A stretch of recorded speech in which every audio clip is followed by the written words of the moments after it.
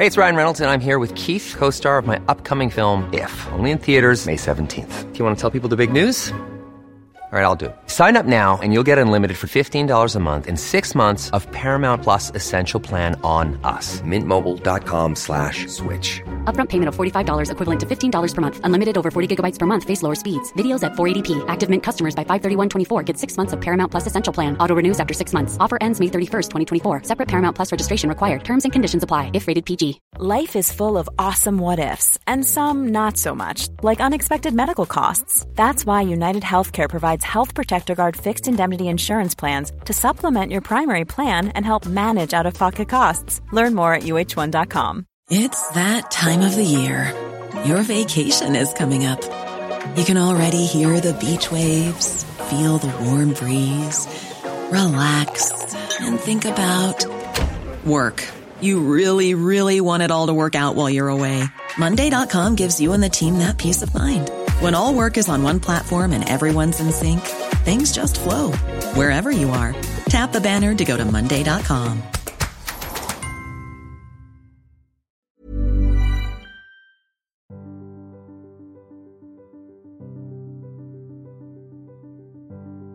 Hej kompisar! Har ni hunnit lyssna på förra veckans avsnitt än? Jag blir rejält utmanad och ifrågasatt om jag verkligen är lycklig. Och den dåvarande gästen tycker att jag bara visar upp mina glada och spralliga sidor. Vilket han menar verkar nästan påklistrat. Och vet ni, jag kan delvis hålla med. För ni får ju bara se mig i mitt gladaste tillstånd när jag faktiskt pratar med gästerna. Och även om jag mestadels är lycklig och att glädjen faktiskt är genuin, så hoppas jag att ni förstår att jag också är mänsklig och har mina ups and downs precis som alla andra. Har ni fler frågor om mig? Maila mig gärna på agnes@lyckopodden.se. Men idag hörni, så ska jag få prata med fantastiskt inspirerande Sanna Norrvidd. Hon har under 15 års tid levt med starka underlivssmärtor och en rädsla för sex, intimitet och närhet. Efter att under många år ha sökt hjälp från både experter och läkare, men utan resultat, fann Sanna äntligen vägen till njutning. Och i dagens avsnitt berättar hon hur. Vi pratar bland annat om inre barnarbete, meditation, svartsjuka och hjälpsamma sexverktyg som skapar mer självkärlek, nöje och trygghet. Sanna är idag utbildad som Magic Sex Coach och hjälper par och enskilda personer genom deras intima problem i vardagen. Jag heter som vanligt Agnes Sjöström och den här podden presenteras i samarbete med hypnotication.com. Varsågoda och ta del av ännu ett superinspirerande sexavsnitt.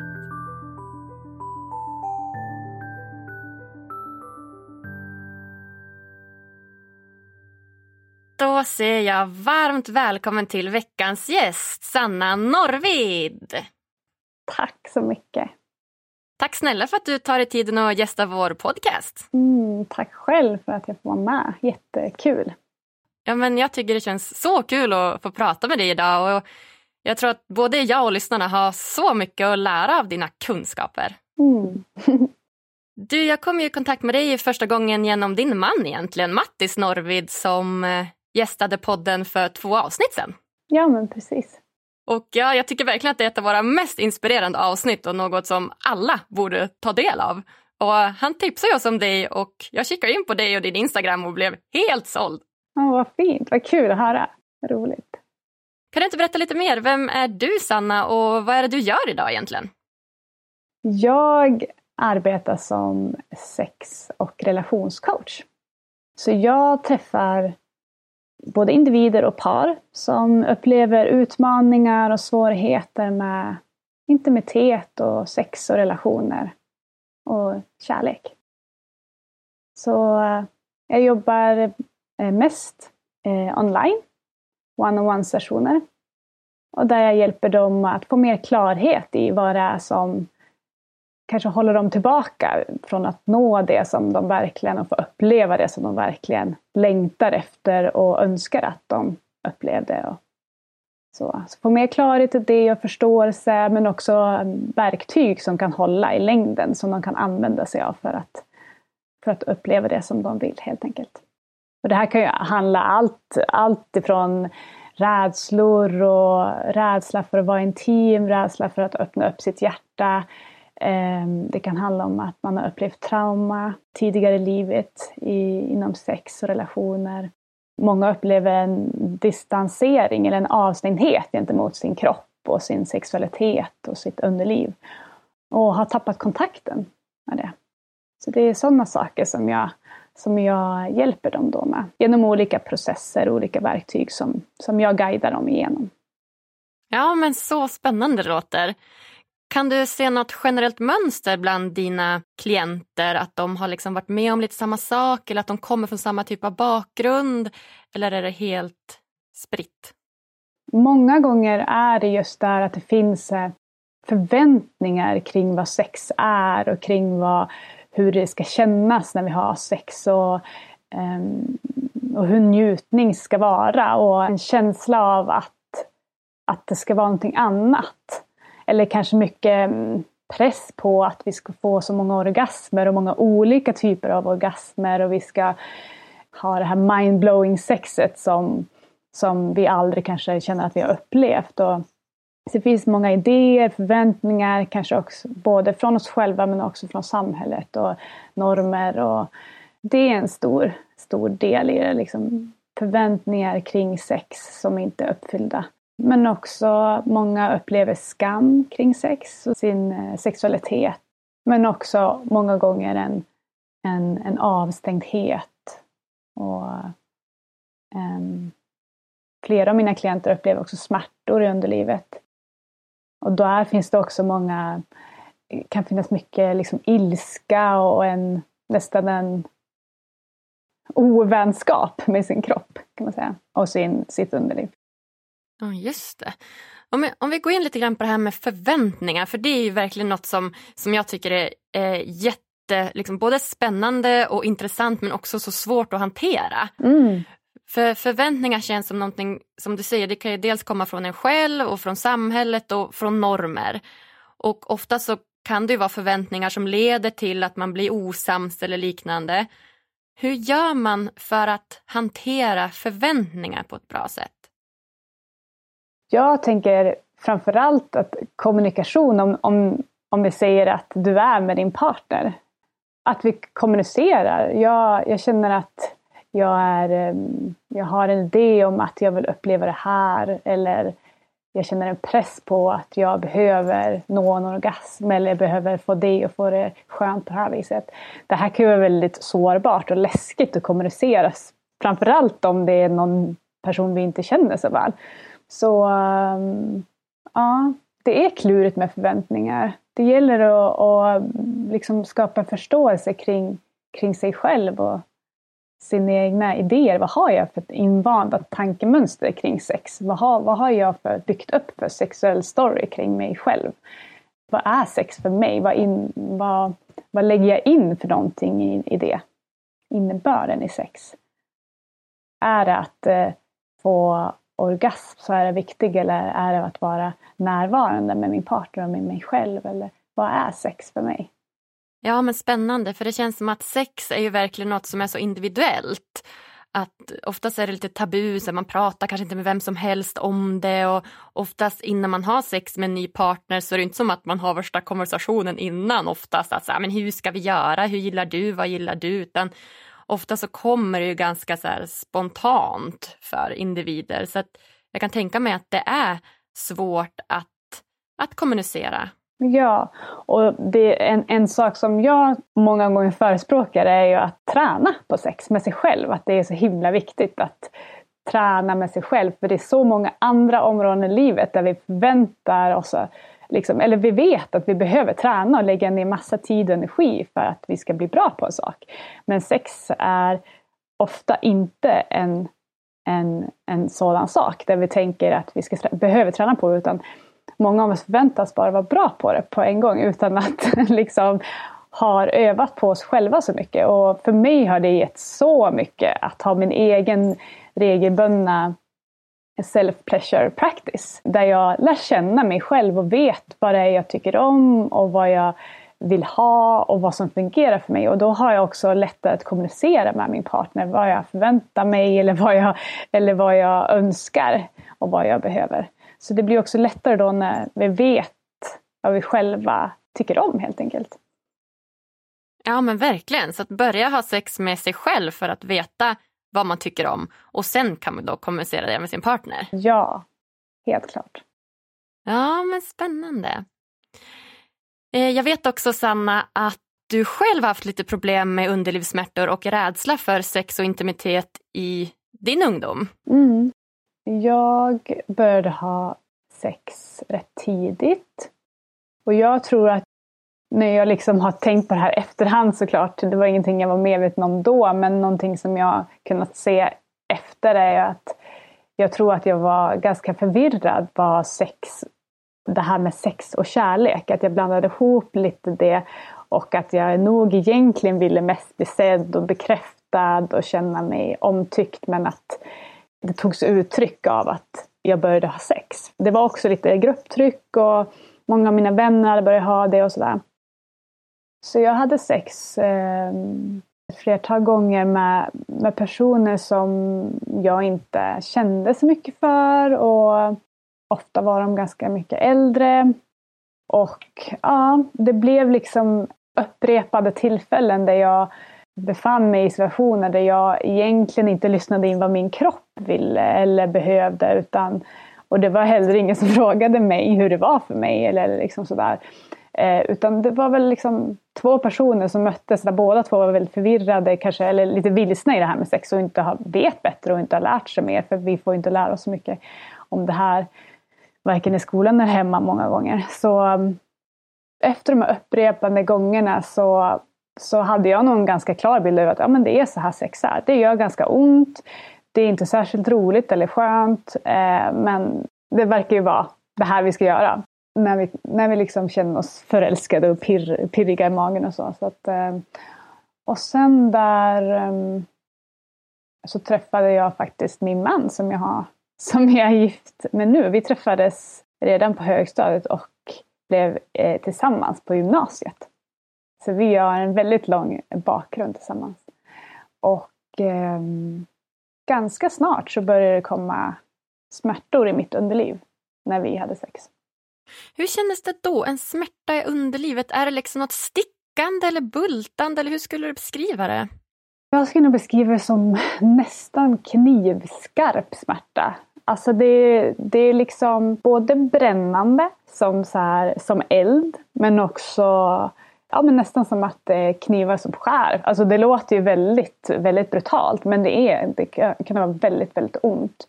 Men brännande kommer jag ha i en väldigt liksom sådär stark sensation att det brände.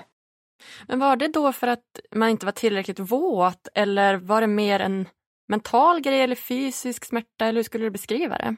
Ja, alltså jag tror det är ju det här som är så komplext, att vad är det beror på, vad kommer det ifrån? Och jag tror att det är många komponenter i det här. Men absolut att det har att göra med rädsla och kanske att jag är spänd. Ja, jag hade ju någonstans också, tror jag, vant mig vid att det gör ont när jag har sex. Det är ingenting där jag kanske känner mig helt trygg i när jag har. Inte riktigt connectad med den jag har det. Och kroppen kommer ihåg lite sånt där. Så ja, det var då både liksom psykisk och även fysiskt. Så att jag kanske inte heller, precis som du säger, inte är redo. Sen behöver det inte betyda att man inte är redo för att man inte är våt. Som kanske många tror att, eller som många går på att är man våt, då är man redo. Sådär, men ja. Så det var på en kombination av många saker. Ja, just det, jag förstår. Och sen träffade du då Mattis tidigt i livet. Vad hände sen? Nej, men det här var nog första gången jag kände liksom att jag kunde vara trygg med en man. Och att jag kände verkligen kärlek. Både att jag älskade honom och jag kände mig älskad av honom och sedd.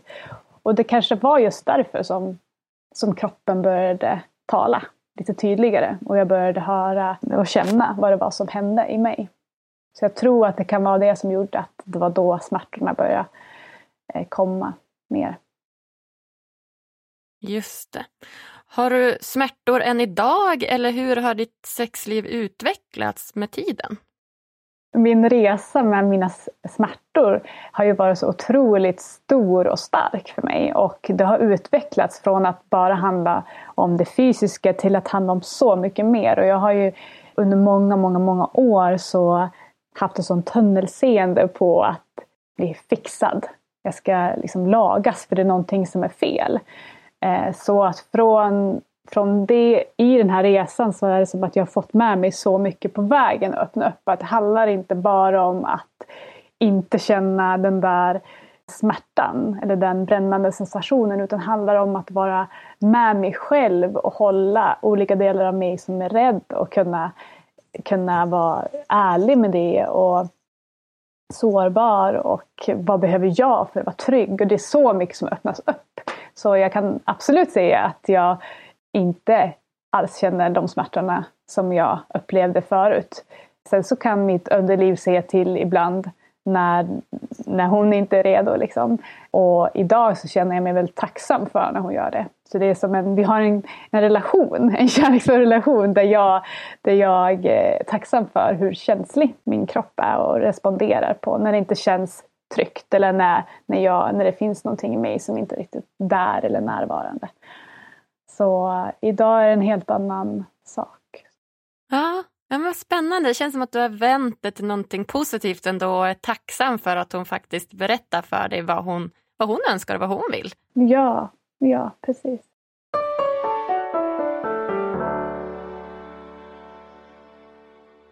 Vill du stärka din självkänsla, sova gott och må bättre? Då borde du testa vägledd självhypnos. Det enda du behöver göra är att lyssna, slappna av och följa instruktionerna. Gå in på hypnotication.com och hitta dina favoriter idag. Ange koden LYCKA för 15% rabatt på hela köpet.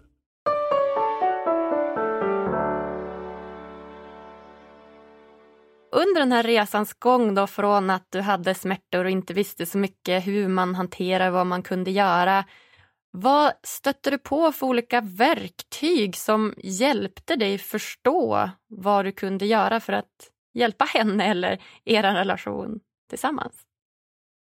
Någonting som jag har haft med mig och fortfarande med mig hela tiden är ju meditation. Alltså att träna mitt sinne på att vara närvarande och på att komma tillbaks till sensationerna på vad som händer här och nu. För det som händer oftast när vi blir rädda och känner oss otrygga, har varit med om traumatiska upplevelser, det är att vi gärna dissocierar eller springer iväg med våra tankar och lämnar den här stunden. Antingen genom att hitta på olika historier eller är någon annanstans, eller att som jag kan ha gått mycket till kritik och dömande gentemot min partner i stunden. Varför gör han så där? Varför gör han inte så? Nu gör han fel. Och jag är inte riktigt här och nu och känner den beröring jag får eller ger. Så för mig har det varit otroligt hjälpsamt att träna mitt sinne, att vara närvarande. Och komma tillbaks om och om igen till sensationerna och det jag känner. Och det är även då genom det som jag har kunnat veta att men gud, jag är rädd. Jag känner mig, det är rädsla i min kropp nu. Och då kan jag stanna upp och kommunicera det och kanske också hålla den rädslan och vara med den och uttrycka den. Antingen genom att berätta det för min partner eller genom att bara andas och ljuda den och röra kroppen med den rädslan.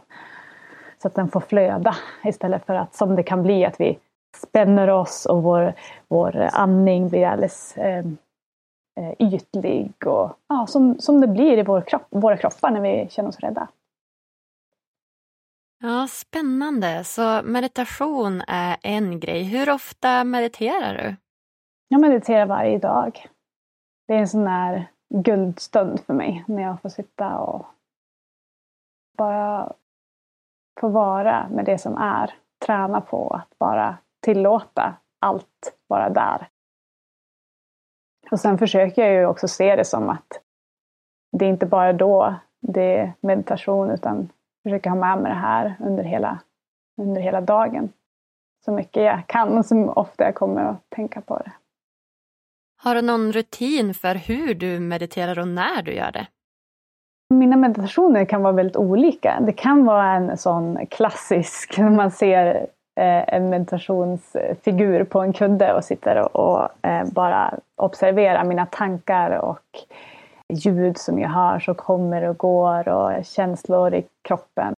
Men det kan också vara att jag mediterar genom min self-pleasure practice och är väldigt närvarande med mig själv medan jag ger mig själv njutning och så. Så att meditation kan vara på så olika vis.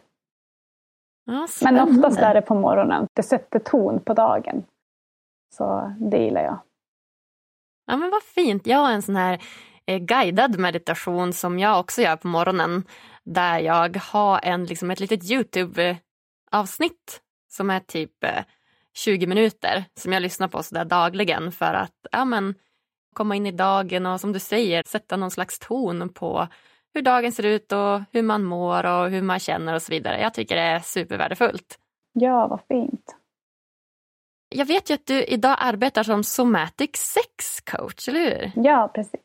Vad är det för något? Jag träffar mest individer men också par. Där jag hjälper de här klienterna att komma underfund med vad det är som håller dem tillbaka. Ofta har vi delar av oss som har funnits där för en anledning tidigare i våra liv. Ofta för att skydda oss av olika anledningar.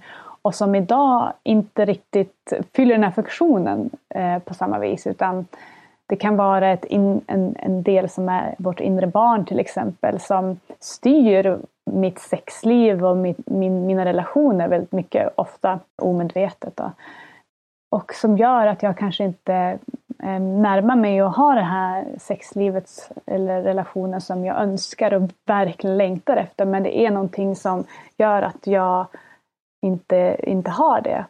Och genom att jag kan hjälpa dem att få förståelse för den här delen. Så jag kan till exempel hjälpa dem att jag vill gå in lite djupare. Jag jobbar mycket genom kroppen och gå in genom vad det är som känns i stunden in i olika delar av kroppen där det kanske känns som spänt eller kanske en viss tanke. Så går vi in via den lite djupare där jag har en konversation med den här delen. Och så får klienten veta då vad den här delen, varför den är där och varför den känner så stort motstånd kanske till exempel. Och vad är det den behöver och så kan vi jobba sedan med verktyg på vilket sätt min klient då kan ge den här och öva att ge den här kanske tryggheten då, till den här delen så att den känner sig trygg nästa gång och så olika övningar i det. Så det är olika, vi gör processer ibland är det varje vecka, ibland är det varannan vecka och så får de övningar att jobba med hemma som jag kallar för homeplay, så det är liksom hemlek. Det låter lite roligare än hemläxa. Ja. Och så får de öva på det emellan och det jobbet är ju det stora jobbet någonstans. För det ska vara hållbart även när jag släpper dem så att säga. Så att de kan fortsätta med det här i deras vardagsliv och ta upp när de behöver. Vad kan det vara för typer av hemlekar? Är det fysiska sexlekar eller är det mer en verbal lek? Eller hur kan de se ut? Så det kan se ut så olika för det är väldigt skräddarsytt ut efter klientens behov. Så det kan vara till exempel en egen, jag säger self-pleasure om och om igen, det är för att jag kallar det så. Självnjutning. Typ. Ja, precis. Eller onani-övning liksom. Som de gör hemma. Kanske 3 gånger i veckan då de fokuserar på någonting specifikt. De kanske ska ha med sig andningen. De kanske ska ha med sig ljud. Kanske fokusera på att sakta ner. För att verkligen fokusera på sensationerna. Och hinna känna in vad de känner. Så att de är med sig själva. Och det här är precis som att har vi gjort på ett visst sätt under en lång tid så behövs det ju övning och liksom för att fokusera om. Så det är ingenting som bara förändras snabbt utan man behöver ge det tid att öva. Ja men verkligen, för det där har jag också varit så nyfiken på när det kommer till just sex. Att jag då som gillar killar och har sex med killar, då blir det ju som att jag kan ju lätt jämföra de killarna jag har sex med så att säga. Att men den gör si, den gör så, han gör si, han gör så. Men jag har ju aldrig haft sex med någon annan tjej, så att jag kan ju inte på något sätt veta hur man kan ha sex på andra sätt som tjej till exempel. Utan för mig, min njutning är ju oftast likadan, även fast det kan vara med olika killar så att säga. Det hade varit så spännande att få veta till exempel hur en orgasm kan kännas för en annan tjej, eller hur många gånger hon kan få orgasm eller sådana saker.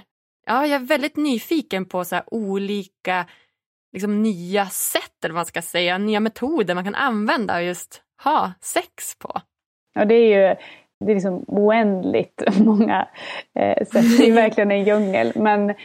Men jag tänker att det finns så mycket att lära hos oss själva. Och vi ofta tror att men jag vet hur min kropp fungerar och på vilket sätt jag brukar komma och vad jag behöver för att komma. Och vi har ofta invanda mönster, precis som jag sa tidigare. Och att det finns så mycket att hämta i att vi bara utforskar nya sätt. Samma om jag brukar ta på ett visst sätt, vad händer om jag tar på det här sättet istället? Eller om jag verkligen saktar ner. Och många är ganska snabba i deras sätt och de tar på sig själva, inte alls kanske så som de önskar att deras partner ska ta på dem, utan faktiskt kanske mer på ett sätt som är mer invant och inte så närvarande och kärleksfullt.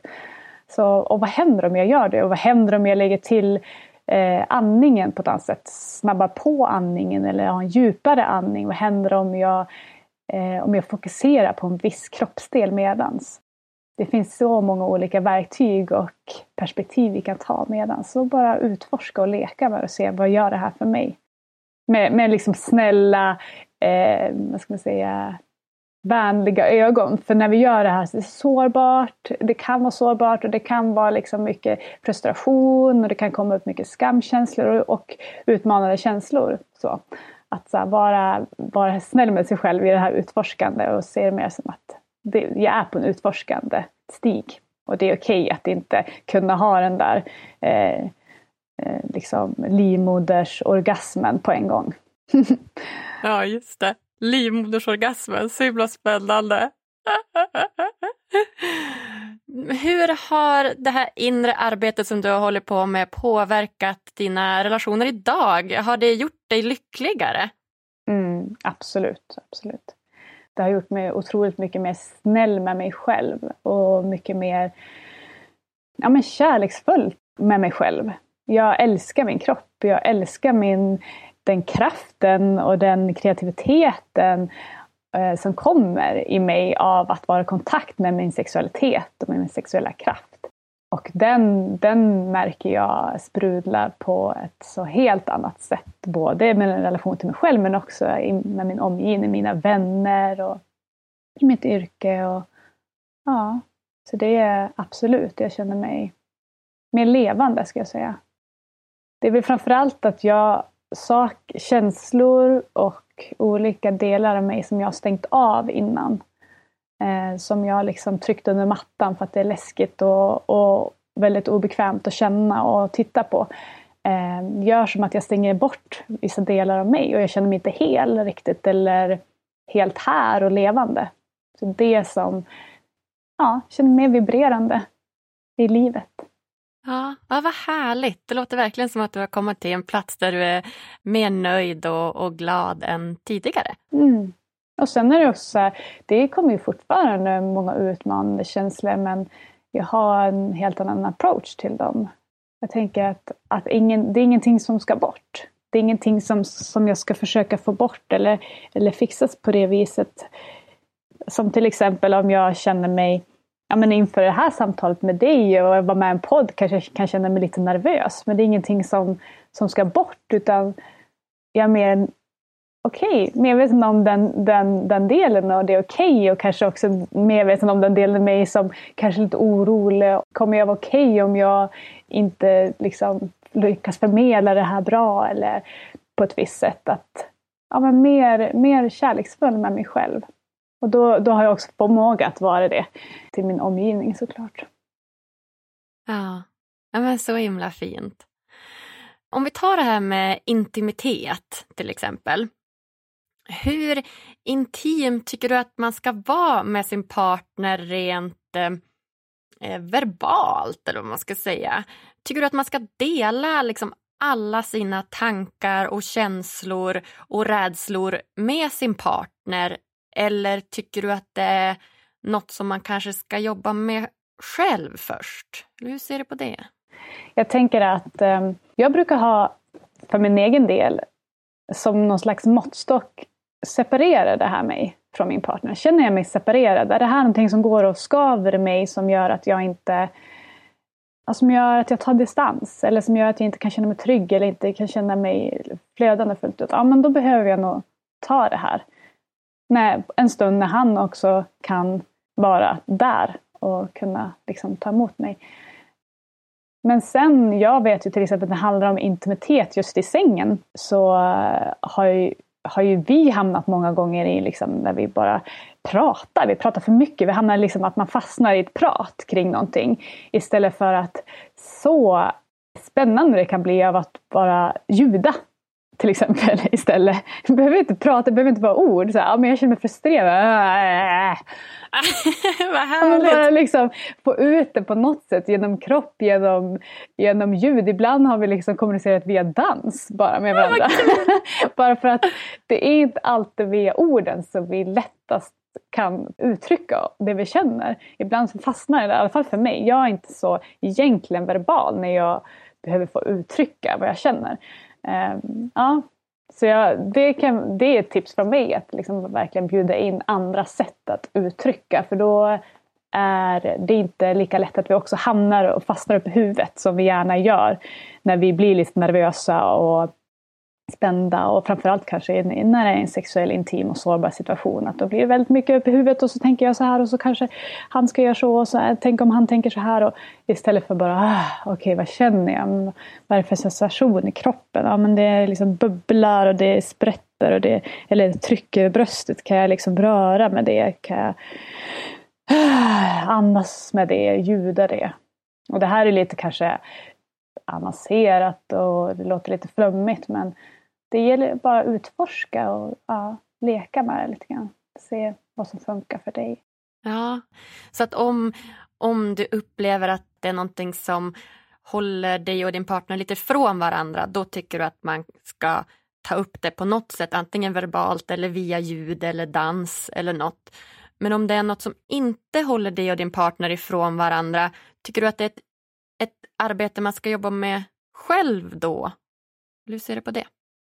Många gånger kan jag se var det kommer ifrån, och då är det ju lättare att veta vad jag behöver ge mig själv. Kanske egen tid, eller men jag behöver gå och röra på kroppen, eller jag behöver, vad det nu kan vara som jag behöver ge mig själv. Men de svåraste gångerna är ju när jag känner mig frustrerad, triggad eller vad det nu kan vara gentemot min partner, och jag kanske inte kan se min egen del i det. Jag kan inte se var det kommer ifrån, och då blir det lätt att vi vill säga det här till min partner liksom, och berätta för han exakt vad han gör som jag inte gillar liksom. Och där är det ju en fördel om vi kan liksom ha förmågan att sätta oss ner. Okej, men vad är det jag känner egentligen, och vad tror jag att det här handlar om egentligen under den här triggern, under den här ilskan liksom. Om det nu är ilska jag känner. Och då är det lättare att kommunicera på ett sätt som han kan ta emot det. Ja men verkligen. För man tar en vanlig känsla som jag vet kan vara svårhanterlig i olika förhållanden, så är det till exempel svartsjuka. Att man upplever svartsjuka gentemot sin partner till exempel. Och den tycker jag oftast ta sig uttryck av någon typ av aggression mot sin partner. Men som jag förstår det så handlar den här svartsjukan ganska mycket om sig själv. Vad har du för åsikter om svartsjuka? Alltså jag tror att svartsjuka många gånger, precis som du säger, handlar om sig själv. Och det kommer många gånger ifrån något sår vi har i oss själva. Det kan handla om, som jag nämnde förut, vårt inre barn, som jag brukar kalla den delen för. Att det kanske handlar om en känsla av att jag inte vet om jag är älskad ifall att min partner vill vara med en annan person. Eller vill bara träffa en annan person, oavsett om det är vänskapligt eller sexuellt. Och att jag får det att handla om mig. Hur värd jag är att älskas eller inte.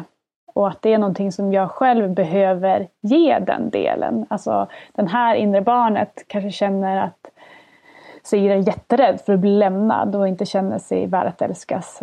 Det är bara jag som kan ge den delen, den kärleken. Och inte min partner. Även om det känns som att det är min partner som ska ge den, så är det oftast en projektion på mamma eller pappa. Någonting som jag upplevt, eller mitt inre barn upplevt att den inte har blivit bemött i eller fått sina behov tillgodosedda av mina föräldrar. Ofta det som vi kan projicera, inte alltid men många gånger, på vår partner och tycka att vår partner ska tillgodose det här.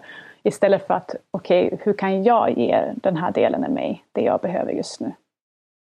Just det. Så det inre barnet du pratar om, är det någon typ av liten jag som är baserad på föräldern? Eller vad är det för något? Det är en lilla Agnes. Lilla Agnes. Ja. Och det kan ju vara liksom allt ifrån Agnes 6 månader till Agnes 8 år till Agnes 15 år. Så det är ju liksom olika delar av oss och vi har byggt upp olika mönster och också beteenden utifrån saker vi behövt göra för att anpassa oss till vår omgivning så att vi blir så väl omhändertagna som möjligt och passar in och blir älskade och får känna att vi får vara med och få det vi behöver när vi är små. Okej, vad spännande. Och hur gör jag för att då få lilla Agnes att må bra? Ja, alltså det är ju just det där att öva på att skapa en kontakt med lilla Agnes. Om du känner till exempel en rädsla i dig, i ditt bröst, eller vad du nu känner det kanske när du märker att din partner, eller om det handlar till exempel om en svartsjukekänsla för att din partner ska iväg och träffa någon. Och du känner hur du börjar känna svartsjuk. Och så sätter du ner och känner, men vad är det jag känner egentligen? Ja, men jag känner det är egentligen, det är någon rädsla här. Ja, men vart känner jag den här rädslan? Men den känns i bröstet. Ja, det känns som ett tryck där. Okej, du kanske kan lägga en hand på ditt bröst där det känns som ett tryck. Och så kan du vara mer i kontakt med den delen utifrån det. Och därifrån så kan du bara se vad som kommer. Ibland kan det vara bara det som behövs. Att vara närvarande med den där rädslan. Med det där trycket i bröstet. Och har man gjort det här många gånger och varit i kontakt med de här delarna, den här inre barnen, så vet man kanske ofta vad det handlar om. Jo, men man kan ha en konversation med lilla Agnes. Agnes, vad är det nu det handlar om? Jo, men jag är rädd för att bli lämnad just nu. Det känns som att han tycker inte om mig längre. Okej, men du vet att jag finns här för dig. Och jag älskar dig. Jag kommer inte lämna dig oavsett om Kalle ska gå på den här träffen. Och träffa de här personerna. Så jag kommer inte lämna dig i vilket fall. Jag finns här. Vad behöver du nu? Ja, men jag behöver bli kramad och jag behöver få äta glass. Okej, men jag äter glass med dig. Till exempel. Så det liksom handlar om att lära känna lilla Agnes. Vad behöver hon? Och vad blir hon glad av? Och vem kan ge det här till dig? Eller till henne? Ibland kan det vara svårt att ge det från sig själv. Men då kan man, som jag brukar guida mina klienter, att komma i kontakt med en annan del. Det kan vara kanske en moders energi eller vi har olika sätt att komma i kontakt med den delen av oss som vet hur vi älskar ovillkorligt. Och därifrån kan man liksom bygga en bro mellan de här 2 olika delarna så att man kan hålla den här delen som är rädd. Om man inte är van vid det så kan det vara lättare att göra det från en annan del, från sitt hjärta till exempel. Eller så. Ja, vad fint. Det känns verkligen som att man har så mycket att lära från dig med de här olika energierna och kärleken och lilla barnet och känslor och så vidare. Så skulle man kunna säga då att den här lilla Sanna eller lilla Agnes är väldigt starkt kopplat till ens känsloreaktioner? Ja, absolut. Och det är ju oftast när vi kommer i reaktion. Det kommer en stark känsla och det är liksom tankar som bara sprutar. Att kunna liksom sakta ner och hejda sig där och mer bara vara med de här sensationerna för att lättare få förstå vad handlar det om egentligen och varför är det så läskigt just nu, vad behöver jag? Så absolut kopplat till våra känslor. Ja, vad fint. Hur ofta och hur mycket pratar du med lilla Sanna? Det är lite olika, men ganska ofta ändå. Alltså när jag känner att hon är aktiv. När jag känner att hon behöver att jag finns där. Och att hon behöver känna att jag finns här för dig nu. Det är okej. Liksom. Till exempel när jag ska göra någonting som jag känns läskigt. Eller att jag märker att det börjar finnas en tankar i mig om att jag inte duger. Kanske, eller jag kanske inte kommer bli omtyckt nu. Eller, ja, men då vet jag att det är lilla Sanna som är framme. Då pratar jag med henne och håller henne. Och det här kan ju vara någonting som sker väldigt, helt tyst i mig själv. Bara att jag håller om henne energetiskt så att säga. Men man kan ju också göra det högt ut om det känns lättare. Ja, fint. Vad brukar ni göra tillsammans då, förutom att äta glass? Ja, dansa. Ja, dansa. Dansa och springa. Ja, om det funkar så brukar jag vilja springa med henne. På så här öppna ytor, det är någonting hon verkligen gillar. men dansa verkligen. Dansa med henne och så att hon får dansa som hon vill. Liksom, och uttrycka sig och röra sig. Det gillar hon. Och jag. Ja, men så himla fint. Ja, men dansa är verkligen något man borde göra mer av. Jag tycker att man blir väldigt så här, glad och avslappnad och prestigelös av att få dansa loss lite. Verkligen. Ett otroligt härligt sätt att få använda kroppen i vår vardag. Jag brukar ta så här små danspauser på 5 minuter emellan om jag har klienter eller mellan jag jobbar på annat sätt eller så där. Så tar jag så här 5 minuters danspaus bara för att släppa lös. Ja, så himla härligt. Det ska jag också börja göra. Ta lite danspauser i vardagen. Ja. Du, Sanna, vi börjar komma in på de sista frågorna här nu tillsammans. Och det är 3 stycken. Och den första frågan är, vad gör dig lycklig? Jag blir lycklig av känna när jag känner att något känns levande, så här vibrerande i min kropp. Och det kan vara till exempel att jag har tagit det där utmanande, läskiga samtalet med den där vännen som jag har känt mig lite separerad ifrån. Och så vågar jag göra det fast att till exempel då lilla Sanna är väldigt rädd just nu. Och jag gör det ändå. Och hon eller han möter mig och vi kan liksom prata utifrån sårbart vad vi känner. Även om vi inte tycker likadant. Så att jag bara har vågat det och känna kontakt med den personen nu efter det. Att det känns som att vi är autentiska med varandra. Det är någonting i det som gör mig väldigt lycklig när jag känner mig levande och liksom så här vibrerande i kroppen. Men också så här, jag tänker på naturen. Att jag kan bli helt liksom så glad och lycklig i min kropp när jag sitter här vid min fjällstuga och tittar ut över en så här spegelblank sjö. Se sådana saker eller vara ute och bara gå i skogen och känna den här vår. Ja, nu är det ju nu är det nog sommar ska man kunna säga, men jag är uppe i Norrland så det känns vår. Ja, men bara känna den här vårsomriga känslan av naturen och titta på vackra saker i naturen. Det gör mig väldigt lycklig också. Ja, vad härligt. Om du fick ge lyssnarna en utmaning som de kan göra varje dag för att bli lite lyckligare, vad hade det varit då? Ja, alltså jag skulle ju säga self-pleasure. Det är helt så här, folket, jag skulle bara säga mer self-pleasure till folket.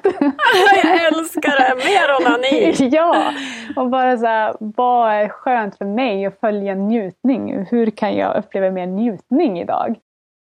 Hur kan jag göra den här stunden ännu lite mer njutningsfull? Kan jag sitta lite skönare? Kan jag sätta på mig lite skönare byxor så jag inte har de här tajta byxorna på mig? Eller liksom gå och ta en stund där du ger dig själv sexuell njutning och bara få liksom vältra dig i den njutningen. Så det skulle jag säga.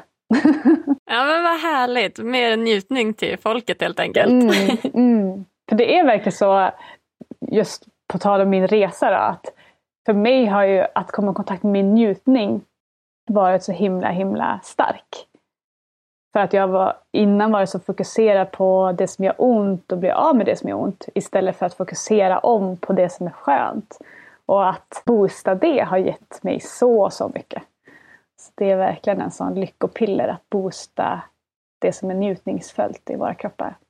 Ja, vad fint. Och fokusera på det som faktiskt är bra istället för att alltid grotta i det som är dåligt. Precis, ja. Ja, men jättebra. Om du fick ge ett förslag då, vem hade du velat ska gästa Lyckopodden? Det blir svårt att säga din man då, eftersom att han redan har varit med. Ja, verkligen. Alltså den första som dyker upp för mig, det är Björn Natthiko. Jag vet inte varför. Ja. Vet du vem det är? Ja, men han vet jag ju vem det är. Han är väl en buddhistisk munk sedan tidigare. Precis. Ja, men jag har träffat han några gånger och tycker han är helt fantastisk och jättehärlig att prata med. Så det var bara så här, dök upp. Ja, men vad kul. Då ska jag kontakta honom. Ja, det. Är det något slutligen som du vill säga till lyssnarna innan vi avslutar?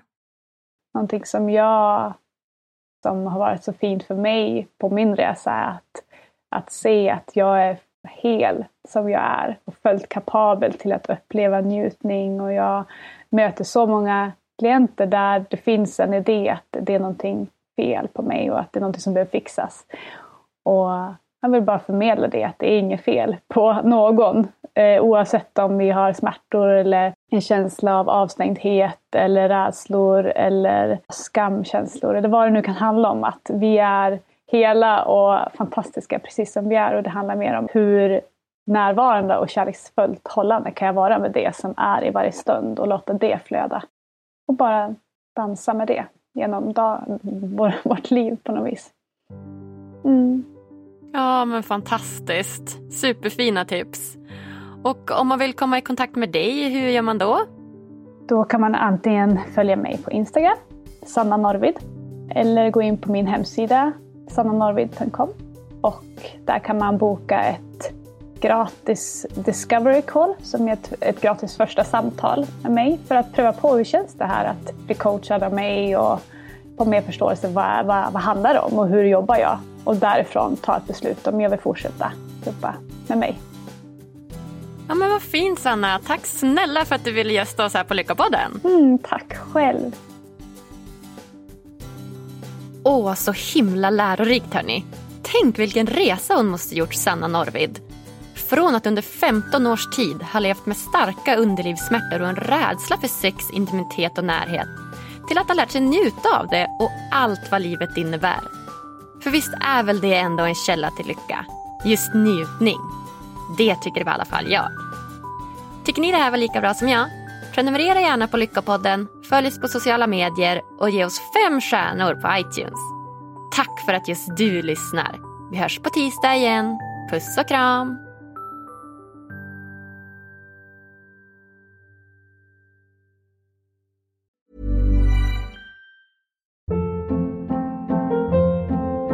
Hold up. What was that? Boring. No flavor. That was as bad as those leftovers you ate all week. Keke Palmer here. And it's time to say hello to something fresh and guilt-free. Hello Fresh. Jazz up dinner with pecan-crusted chicken or garlic butter shrimp scampi. Now that's music to my mouth. Hello Fresh. Let's get this dinner party started. Discover all the delicious possibilities at hellofresh.com. Imagine the softest sheets you've ever felt. Now imagine them getting even softer over time. That's what you'll feel with Boll & Branch's organic cotton sheets. In a recent customer survey, 96% replied that Boll & Branch sheets get softer with every wash. Start getting your best night's sleep in these sheets that get softer and softer for years to come. Try their sheets with a 30-night guarantee. Plus, get 15% off your first order at bollandbranch.com. Code BUTTERY. Exclusions apply. See site for details. Hi, I'm Daniel, founder of Pretty Litter. Cats and cat owners deserve better than any old-fashioned litter. That's why I teamed up with scientists and veterinarians to create Pretty Litter. Its innovative crystal formula has superior odor control and weighs up to 80% less than clay litter. Pretty Litter even monitors health by changing colors to help detect early signs of potential illness. It's the world's smartest kitty litter. Go to prettylitter.com and use code ACAST for 20% off your first order and a free cat toy. Terms and conditions apply. See site for details.